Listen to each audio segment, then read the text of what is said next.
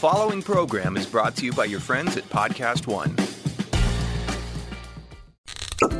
Springtime tips and fun facts from Paul, Kristen, and Dexter at Total Wine & More. Everybody loves honey glazed carrots. A great side dish for your springtime celebration and a delicious complement to a sweet, bright Moscato. Your Bloody Mary bar will be the talk of brunch with the vodka I'm stalking. Pile those toppings sky high. Serving lamb this season? Try it with a bold Cabernet from the trendy Paso Robles region. Whether you're hosting or just bringing the wine, Total Wine & More has you covered with 8,000 wines, 3,000 spirits, and 2,500 beers at always low prices.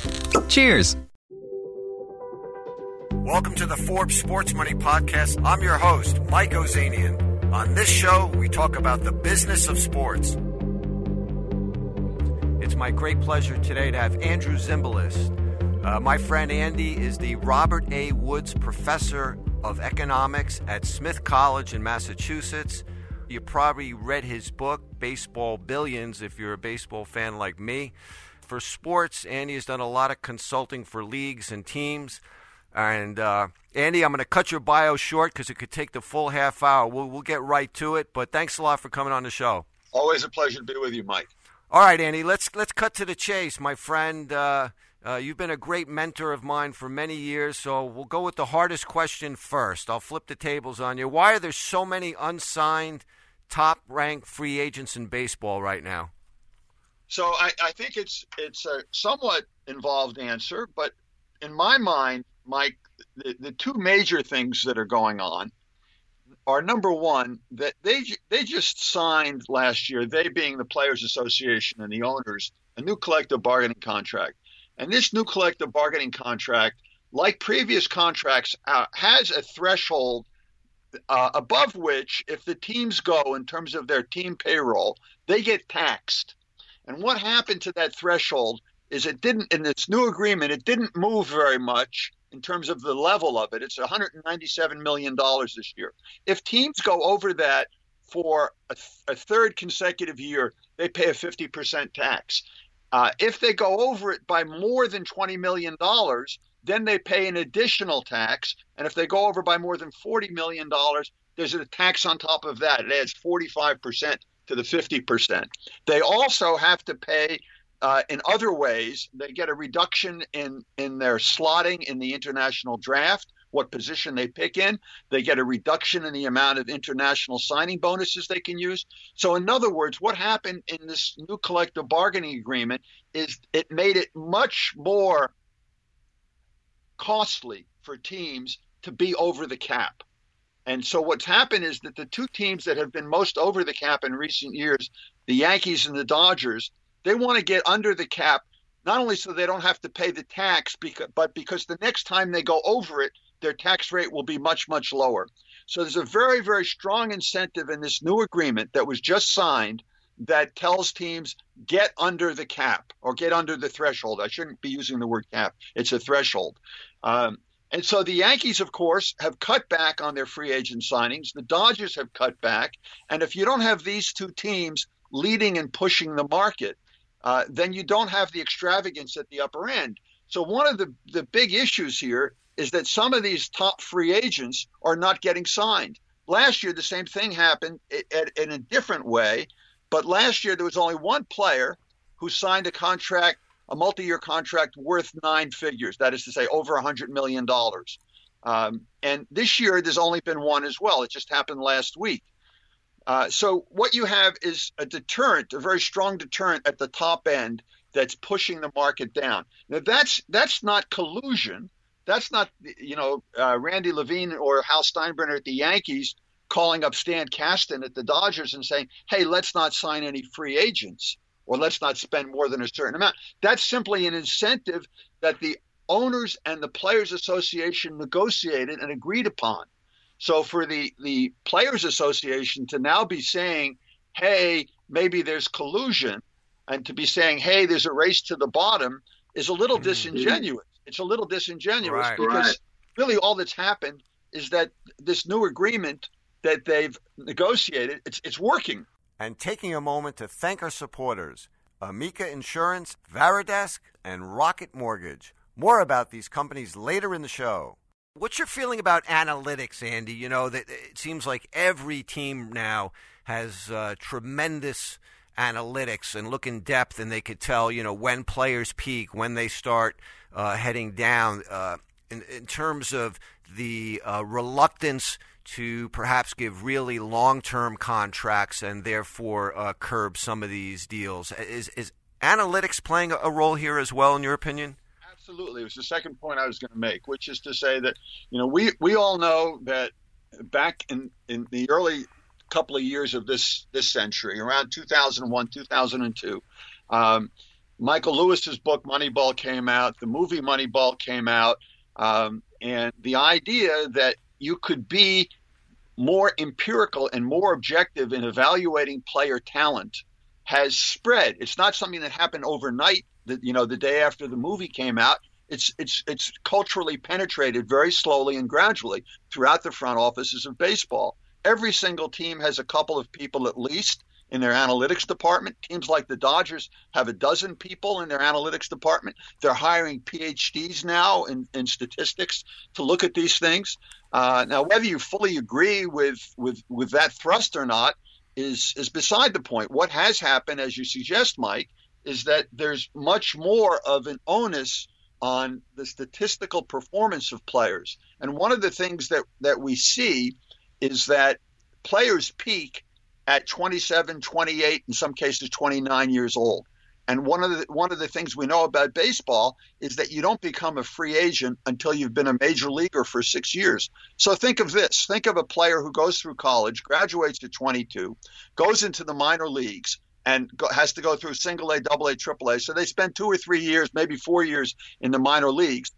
So they become a major leaguer when they're 25 or 26. Then they spend 6 years before they reach free agency. Now they're 32 years old, and they're looking for long-term contracts at the age of 32. They're already several years beyond their prime. So what's happening is that the analytics departments and the general managers and the owners are saying, why should I sign a contract with somebody who's 31, 32 years old for 5 years, for 8 years, for 10 years? Give him $20 or $30 million a year, when I know that the statistics are telling me that even though there might be an exception or two, the vast bulk of these people don't continue to produce in their 30s like they did in their late 20s. And so you have a reluctance to enter into these contracts. And if you go back and you look at the history of signing 10-year contracts or 8-year contracts with 30-year-olds, 31, 32-year-olds, it's not very encouraging. These guys have not, with a couple of exceptions, these guys have not performed up to their expectations. So the analytics culture is changing the way owners go about this. And I think that it's having its impact right now. It's not because, part of the problem here is also that Scott Boras, who's been a very successful agent over the decades, Scott has many of the top free agents right now who are out there. And Scott is always looking to get the extra penny or the extra dollar out of every contract. And he has this fantastically bloated idea of how much each of his players are worth. So he's telling some of his players that they're worth $200 million, like J.D. Martinez. J.D. Martinez got a 5-year offer from the Red Sox that's reported to be $125 million. Scott Boras has gone out and said he's worth $200 million. Whom are you going to blame? Are you going to say the owners are colluding because they're not signing for the player for what Scott Boras has said he's worth? That doesn't make much sense, especially if there's no direct evidence of collusion. I wonder, Andy, if Scott, as you know, was one of the real pioneers in having tremendous analytics and research and being able to present his case to other baseball teams for his clients. Are we seeing a shift as part of this to where now it's kind of like all equal? It was an arms race, and now everybody's sort of got the same arms. So they have this – no one's got a real advantage with the data. Everybody's kind of looking at the same thing. That's true. I think that's a good point. That when Scott was starting up his business, very intelligently, he hired a bunch. He even talked to me about this back in the 90s, I remember. He hired a bunch of economists and statisticians that he said, come work for me. I need you to put together a strong statistical case that says my player's worth a lot of money.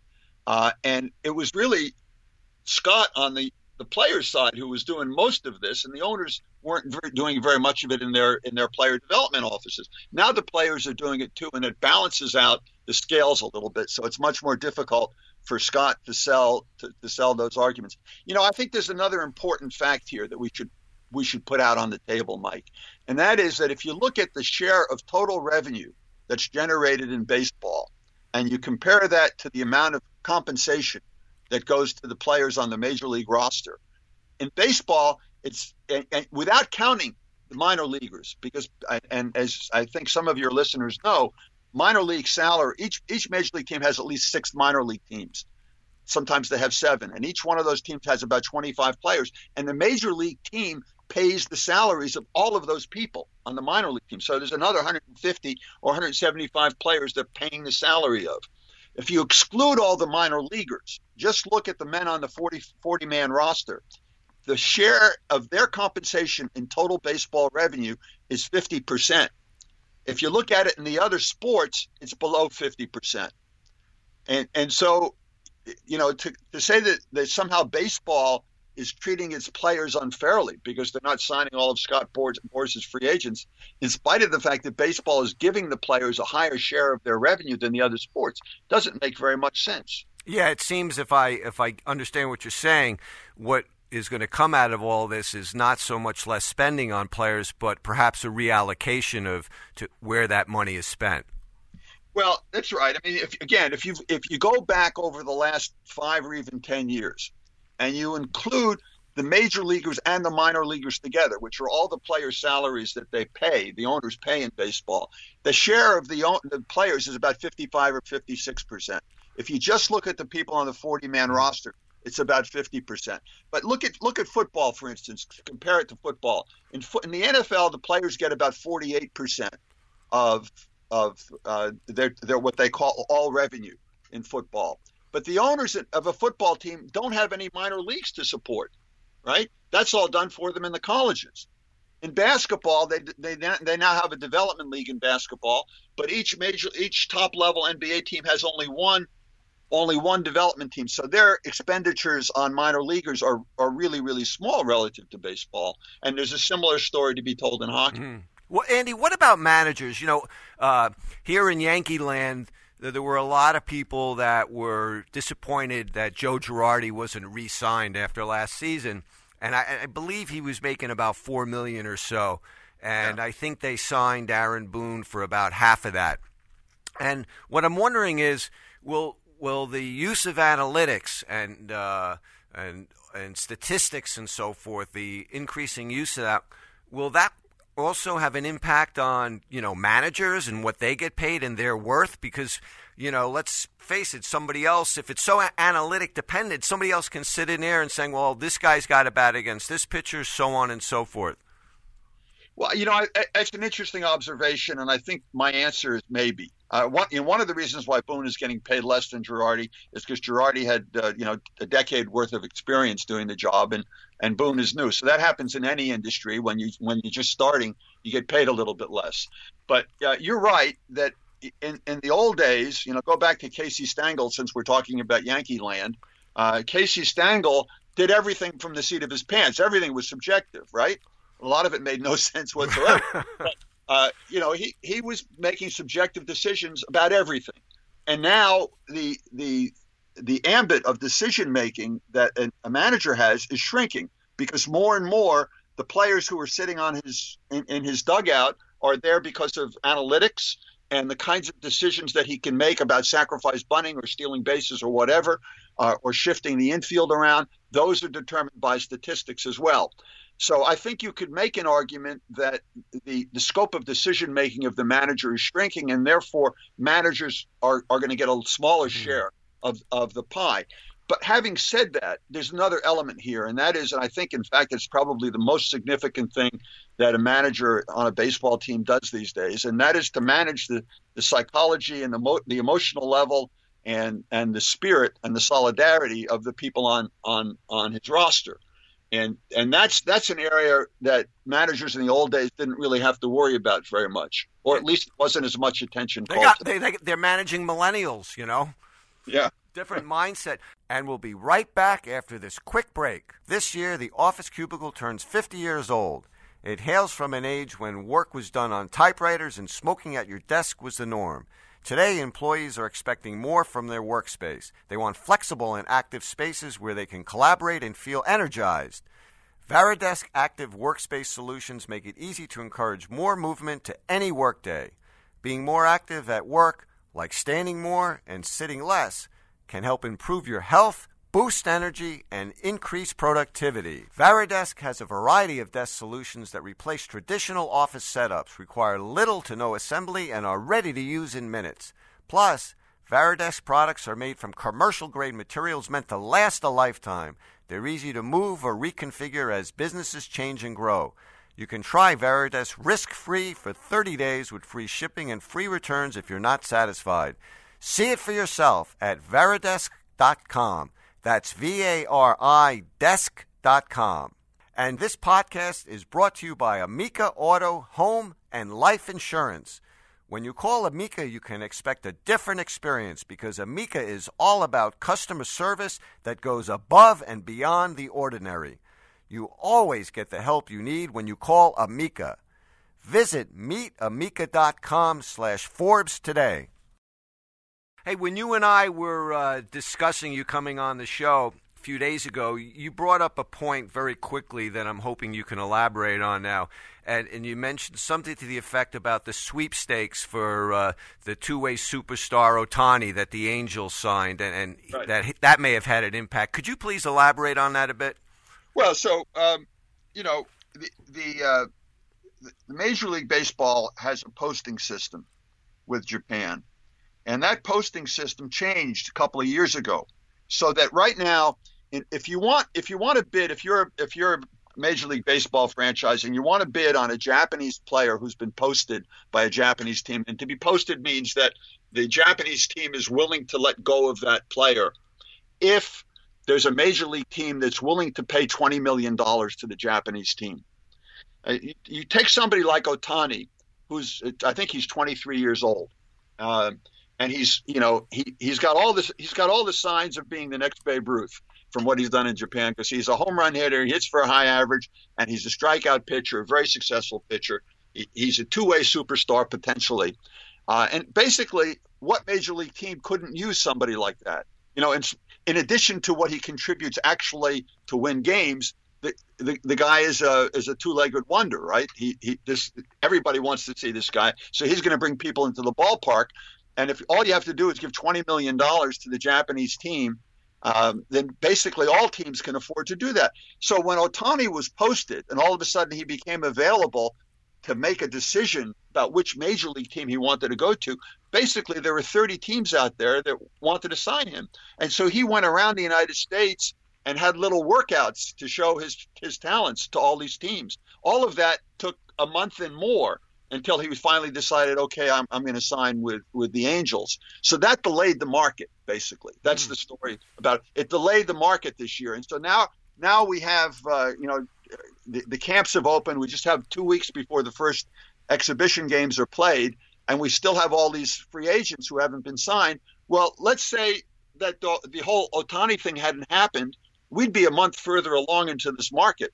So the market was delayed, and that's still another reason, among many others, why we have some unsigned free agents, I think. Yeah, Darvish was the last big name signed as you and I sit here this morning to discuss this. Another top hurler, Jake Arrieta, has not been signed. Some people point to the fact that even though his numbers overall have been spectacular, he's actually in a downward trend the last few years.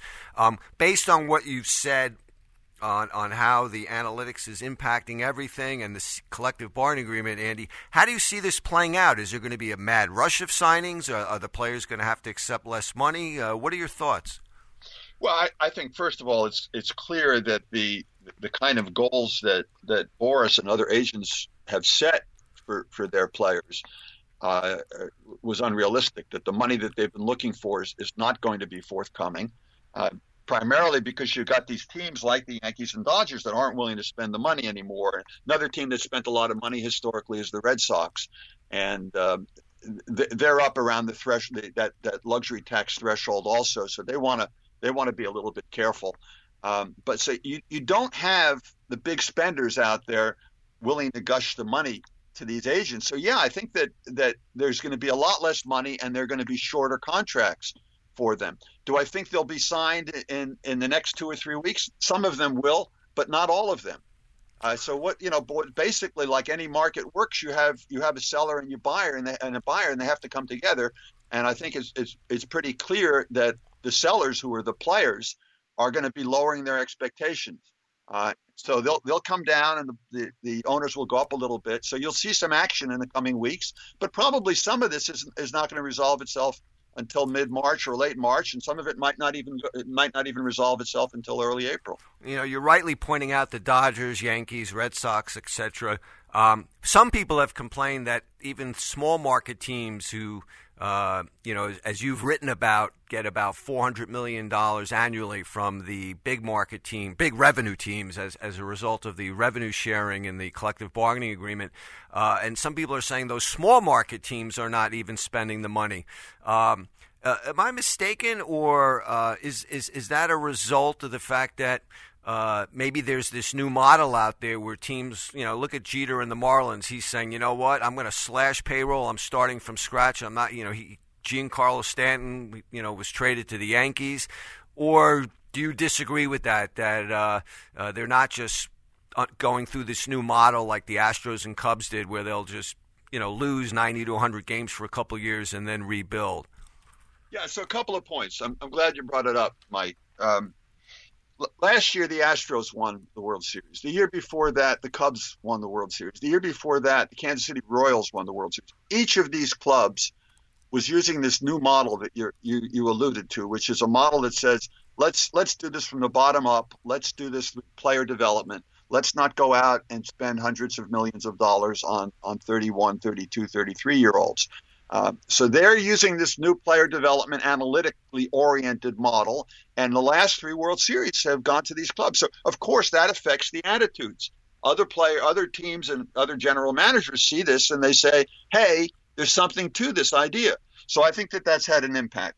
Now, in terms of the Marlins, in terms of the Pirates, in terms of other small market teams lowballing their payrolls, there are a couple of things to say about this. One of the things to say about it, I think, is that in the past, the owners have recommended at the collective bargaining table to the players that in addition to having a luxury tax threshold on the top, that they also have one on the bottom. That is to say that they have a floor.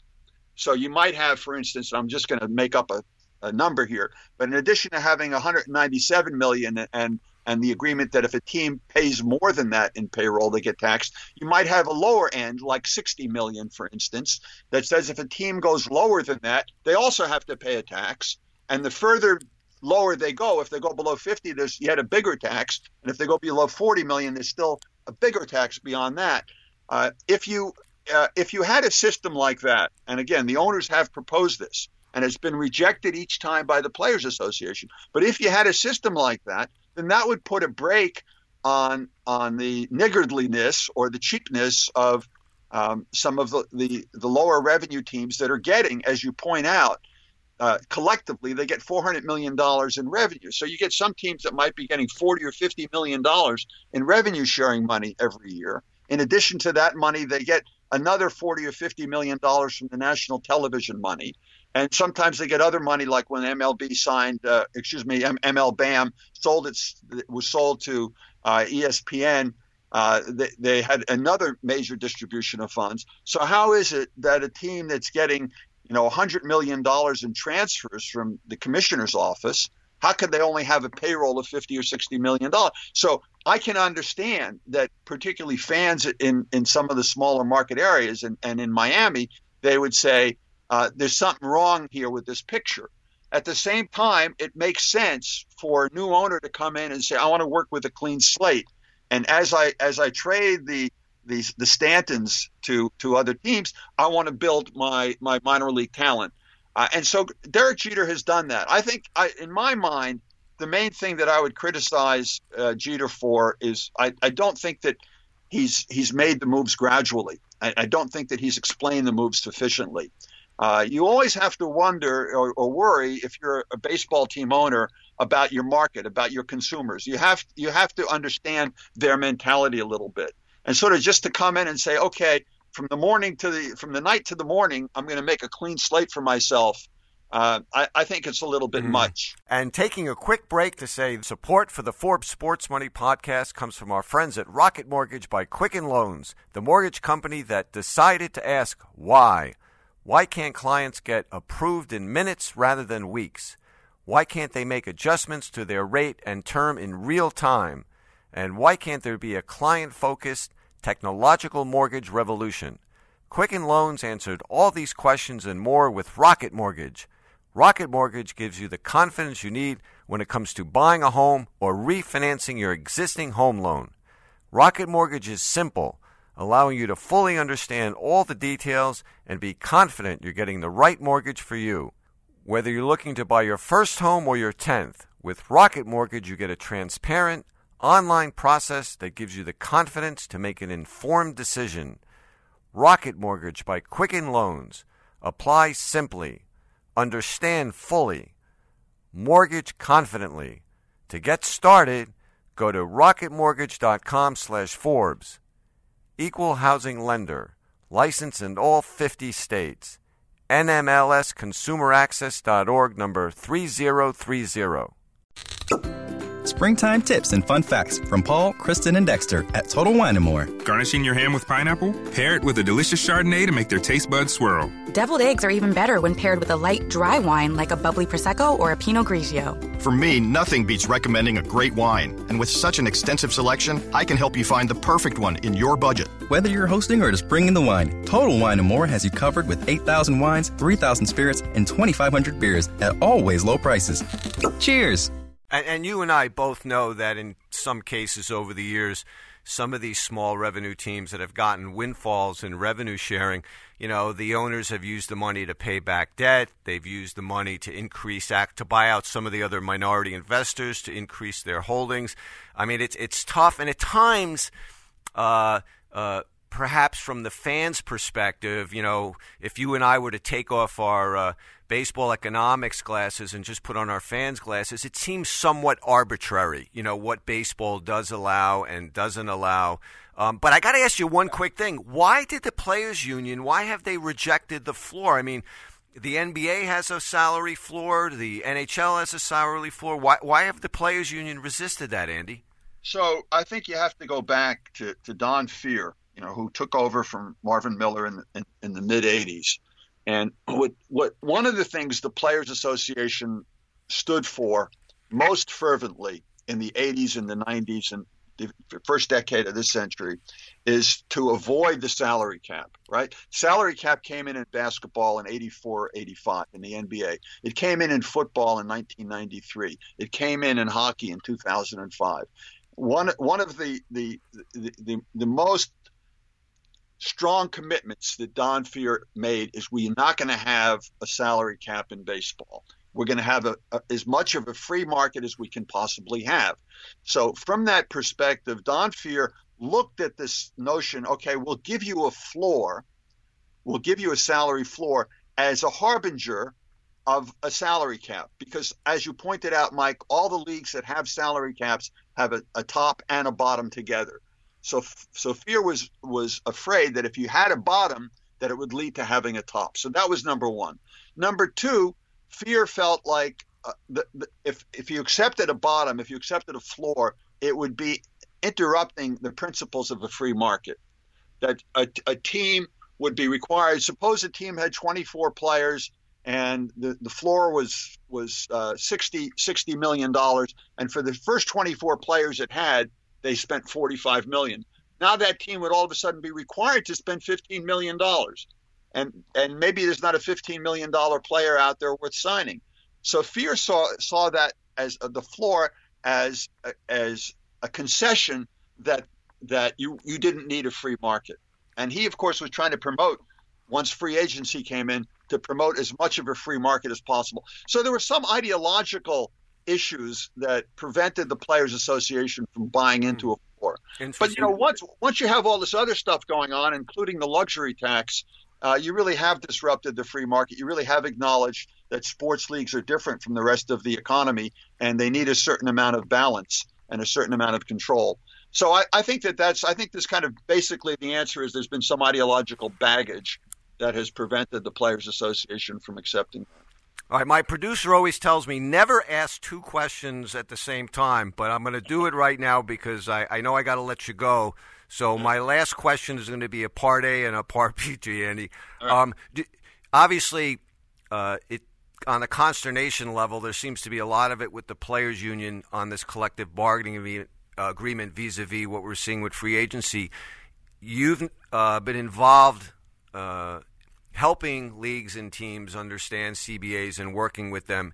In your opinion, part A is the CBA, this new CBA, something that the Players Union at the end of the day in a few years when it ends going to try to change? And also just overall, do you think it's been good for baseball? I mean, we're seeing, as we talked about earlier, the Marlins, who arguably are in the worst financial shape of any team in baseball, sold for $1.2 billion.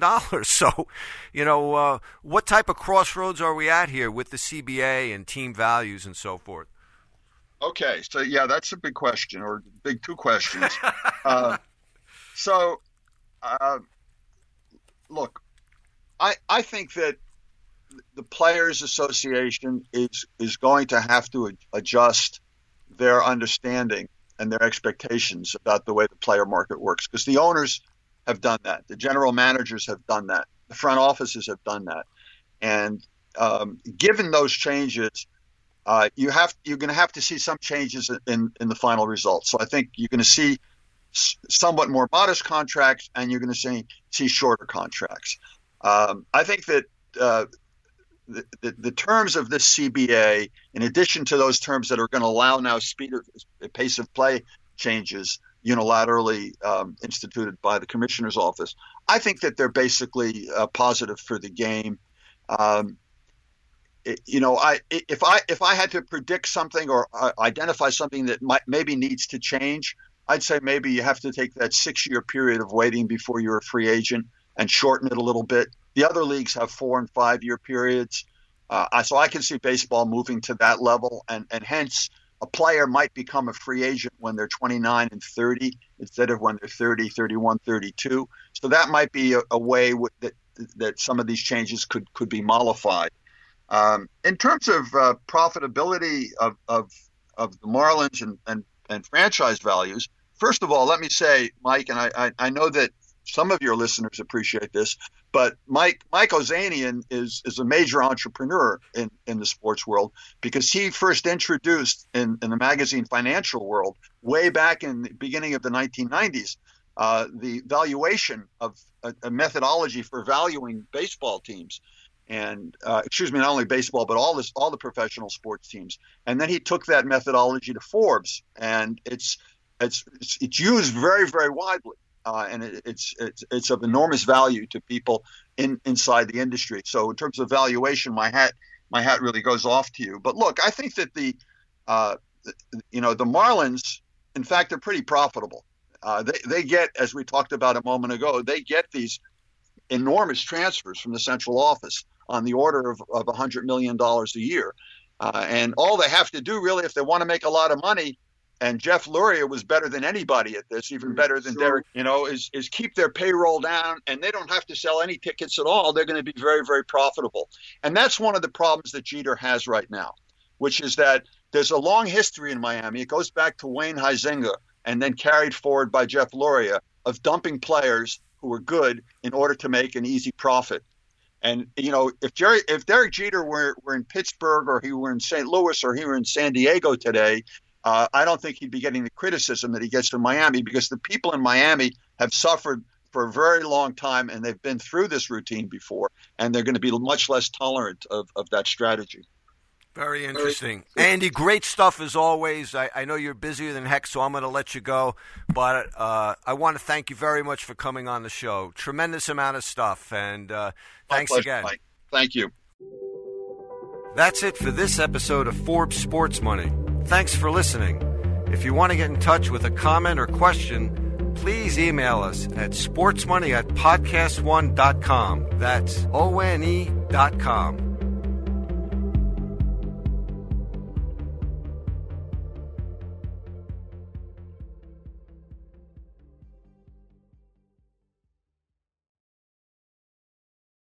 Hey, this is Jordan Harbinger. I used to host the Art of Charm podcast, but now it's time for something new. The Jordan Harbinger Show. Did you know you can be entertained and actually get a boost in your life at the same time? On this show, we dig into the superpowers of the world's most interesting thinkers and top talents. Then we deliver them to you right into your ears. But I get it. We're not all superheroes. That's why we give you their blueprint so you can live what you listen.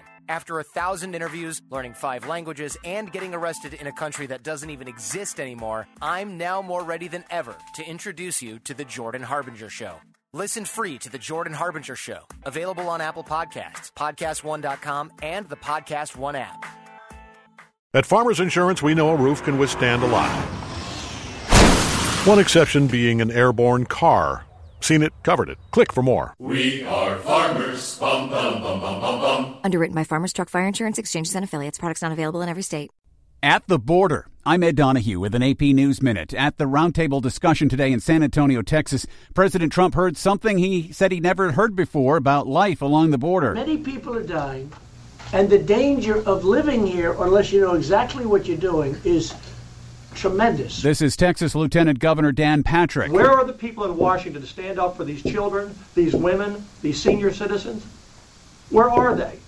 Bring them down. Mr. President, let the Democrats come down to Brooks County. Let them come to any of these ranches. Let them see these bodies. Let them see the skeletons. We have the photographs. Attorney General William Barr says he thinks spying did occur on Donald Trump's presidential campaign, suggesting the origins of the Russia investigation may have been mishandled.